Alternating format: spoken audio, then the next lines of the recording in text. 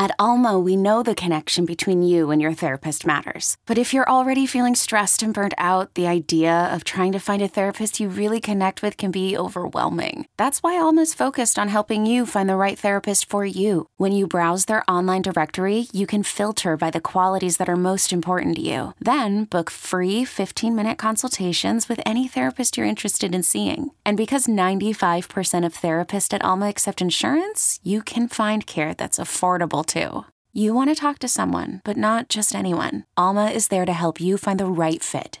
Visit helloalma.com/therapy30 to schedule a free consultation today. That's helloalma.com/therapy30. This episode is brought to you by Progressive Insurance. Whether you love true crime or comedy, celebrity interviews or news, you call the shots on what's in your podcast queue. And guess what?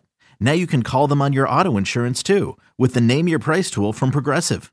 It works just the way it sounds. You tell Progressive how much you want to pay for car insurance, and they'll show you coverage options that fit your budget. Get your quote today at Progressive.com to join the over 28 million drivers who trust Progressive. Progressive Casualty Insurance Company and Affiliates. Price and coverage match limited by state law.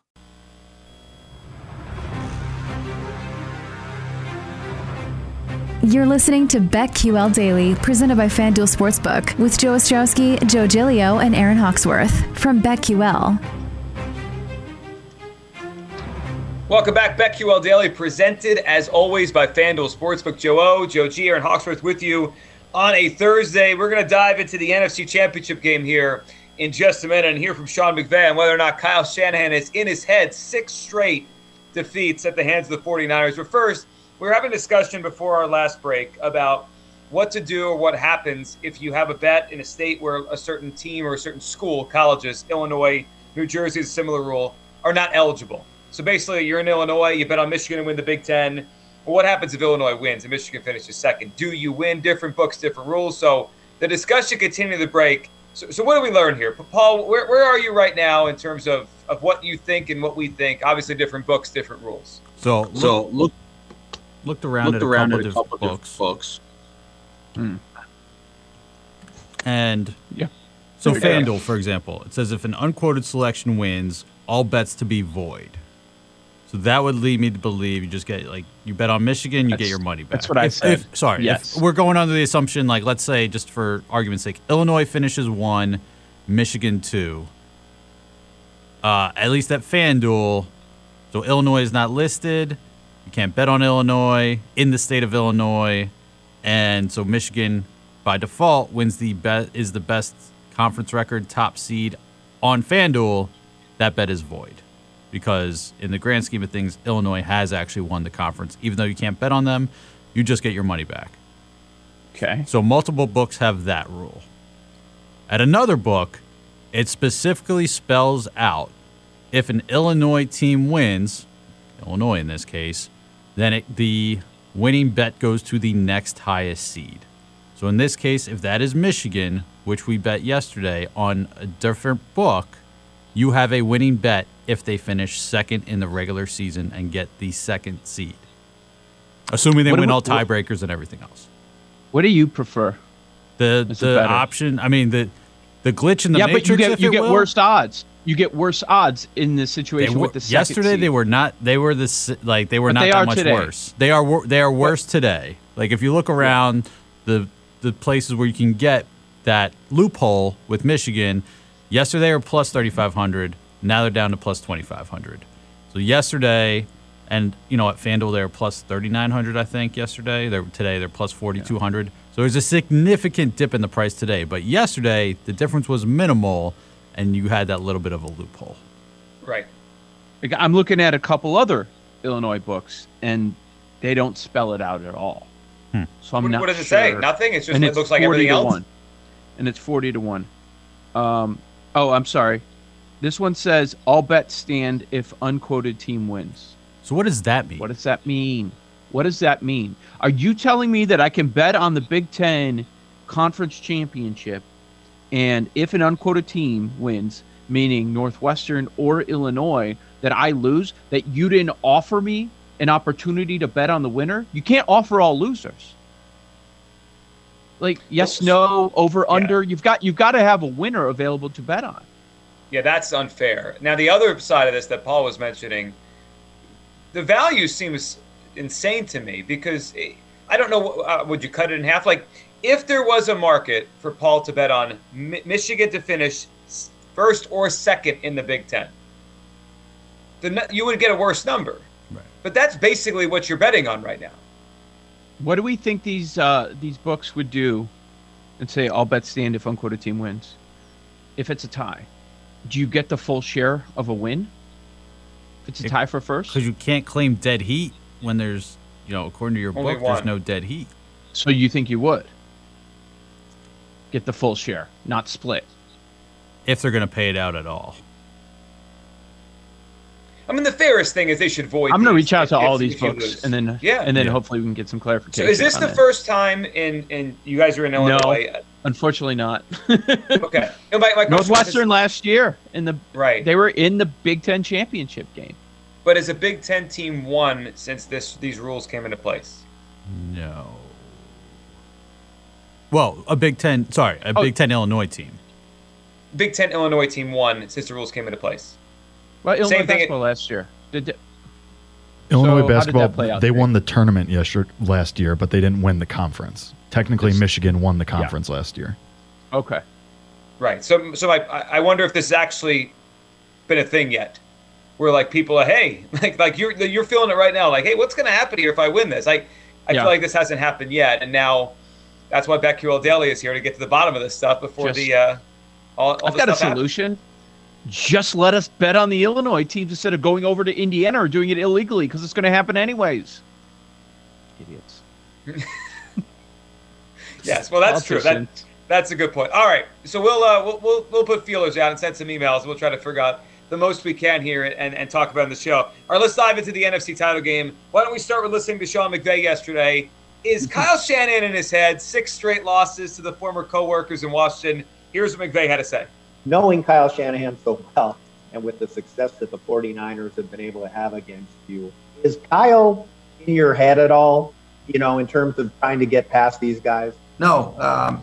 What I do have is respect for these guys. They've done a great job. You look at it, you got to play well in that 3.5-hour window that we're allotted. You look at the last time that we played them, didn't finish the game, but this is a really good football team. We have a lot of respect for them, but we're competing and preparing to the best of our ability to go out and see if we can advance. But this is a really good team. Kyle's an excellent coach. They got great players, great coaches, good schemes, and so that's why they're in the NFC Championship. Sean McVay says Kyle Shanahan is not in his head. Whether or not that's true, he's got to find a way to beat him. 6 straight losses at the hands of the 49ers, 3-7 against Shanahan. And the crazy part of this, Joe, is that the Rams have had a quarterback advantage for a decent amount of this. Early on, certainly, because early on it was the best of Jared Goff, and the 49ers hadn't established themselves yet. They traded for Garoppolo in the middle of 2017, and then Garoppolo got hurt in 2018. So the first couple of years, it was clearly advantage quarterback McVay.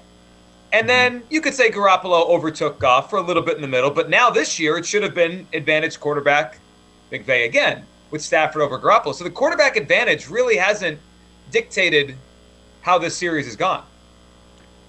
But how should we look at the entire, let's say 6, because it's been 6 in a row, right? Mm-hmm. So sweep in 3 straight seasons.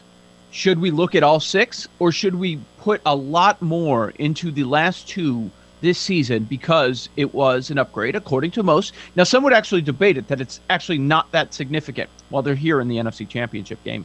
I don't know how you could still debate it, and the way that Stafford has played. Do we look much more at the 2 games this season, or do we still want to look at the last 6 or even the last 10 where it's been 7-3 in favor of Shanahan straight up and against the spread with different quarterbacks, or just mostly this year?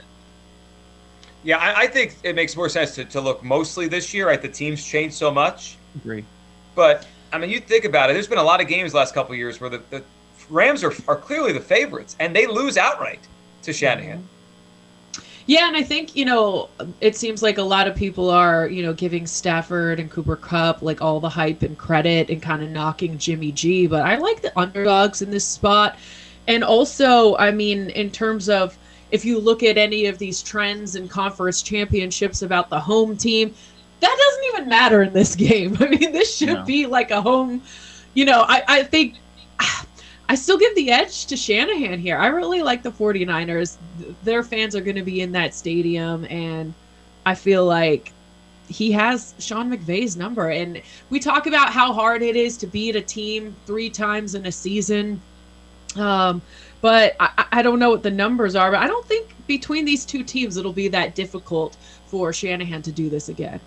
So we'll do truth versus trend later in the show. We could probably dive in a little bit more, but I do think this is interesting. So there's been 23 times in the modern era where a team has gone for the 3-0 sweep in the playoffs, right? Exactly what you're just talking about, Aaron. 3-0, but you got to, obviously in the playoffs is the third time.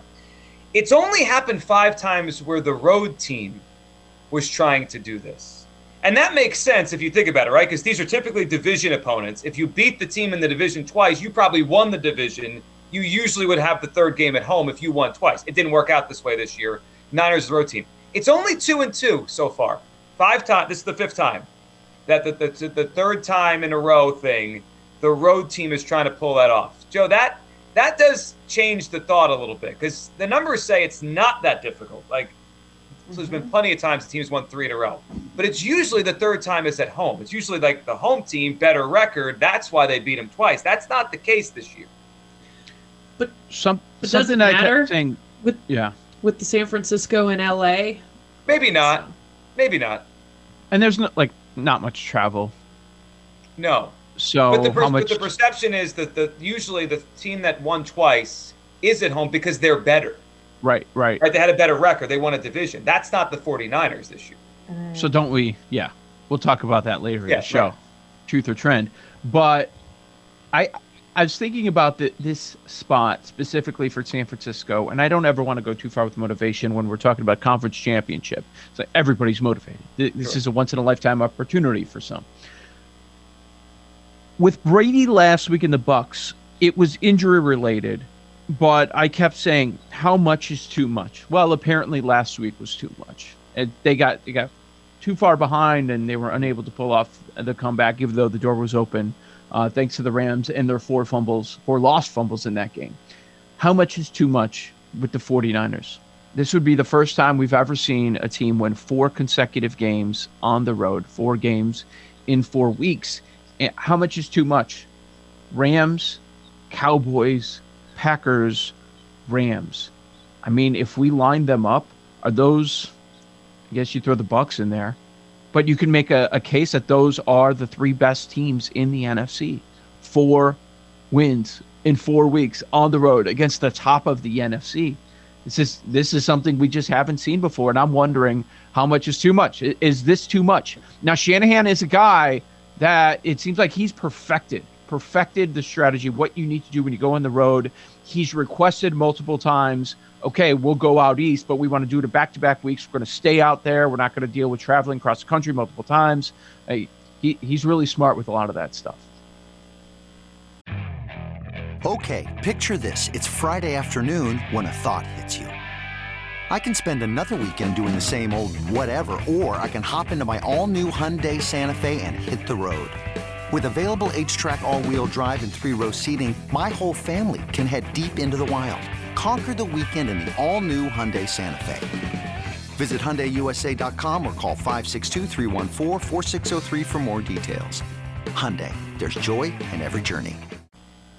He is. He's great about it. And we have different, we can go back to teams in the past that have done this. Sometimes they run out of gas. Sometimes they don't, right? The 2010 Packers went on the road, and they were in Chicago for the NFC title game. They won that game. They were better that day. The Giants in 2007, right? They went on the road the whole time. They were on the road, and they finished it off in Green Bay. Then I think about those Jets teams. Remember those Mark Sanchez Jets teams? They had great runs. Like, they won against the Colts. They won against the Patriots. They ran out of gas against the Steelers in an AFC title game. I think the point Joe made there, Aaron, is a good one. Like, how many weeks in a row can they keep winning on the road as the lesser team? I don't know, but it seems like Shanahan just keeps beating McVay. Maybe I'm crazy here, but is the wrong team favored if Shanahan has McVay's number? I don't know. This line should be closer, I think. tighter. It's not like the Niners were impressive on Saturday night, though. Mm-hmm. They didn't play a great game. True, they didn't even have a touchdown. They didn't have an offensive touchdown. So I can't go that far. Now, I've been siding with San Francisco all week because it's more than a field goal. Would I side with San Francisco for 2.5? Probably not. Yeah, there's not enough value there. In the 6-game run that we're talking about, Shanahan versus McVay, 6-0, Jimmy G was the quarterback in 5 of the 6. The other one was Mullins. Mullins won a game there. Right. And for the Rams, obviously, 4 for Goff and 2 for Stafford in those 6 losses. How significant, I think this can answer our question or kind of help us form the answer to our question Aaron asked. How significant is the quarterback gap in this game? So in the playoffs so far, Stafford has played really, really well. Look at his numbers, and we're talking about, I mean, he's had 73%, 9.5 yards an attempt in the 2 games. He's playing lights out in the playoffs so far, Matthew Stafford. In the regular season, tied for the league lead in interceptions. Jimmy Garoppolo, we know what the perception is, and he's banged up. But I saw this number. This was before last week's game, so I'm sure the numbers have gone down. EPA per dropback since week 8. Yeah, I know. Rodgers 1, Garoppolo 2, Mahomes 3, Herbert 4, Burrow 5. That was heading into last week. And I think that included the playoff game that they played against Dallas. So, and that's... Yeah. How big is the gap between Stafford and Garoppolo? Here's the thing. And I've cited those numbers all year, and we've been talking a lot about how impressive Garoppolo was in the second half of the season. Do our eyeballs tell us he's impressive in the playoffs? No, he's hurt. They don't. He's hurting. Well, he's hurting right now. But this is what we're dealing with. He's still going to be hurt. At least a tier or 2. And I'm not the biggest Stafford fan, but the way he's playing right now, the gap is at least a tier or 2. Maybe Stafford, and I'm just going off the top of my head, maybe Stafford cracks in the top 10 and Garoppolo top 20? Is that unfair? Right, like right now for Sunday. I agree. Yeah. Down the stretch of the season, though, week 8 to 17, they might have been even, just based on the way they were playing. Really quick, the Rams' offensive average is 28.4 points per game, and the Niners is 28. That's just slightly better if you look at that. Good point. You're right. They're even offenses. Joe O, Joe G, Aaron Hawksworth, BetQL Daily. We'll dive into the head coaching carousel, including a hire in Denver next on the BetQL Network.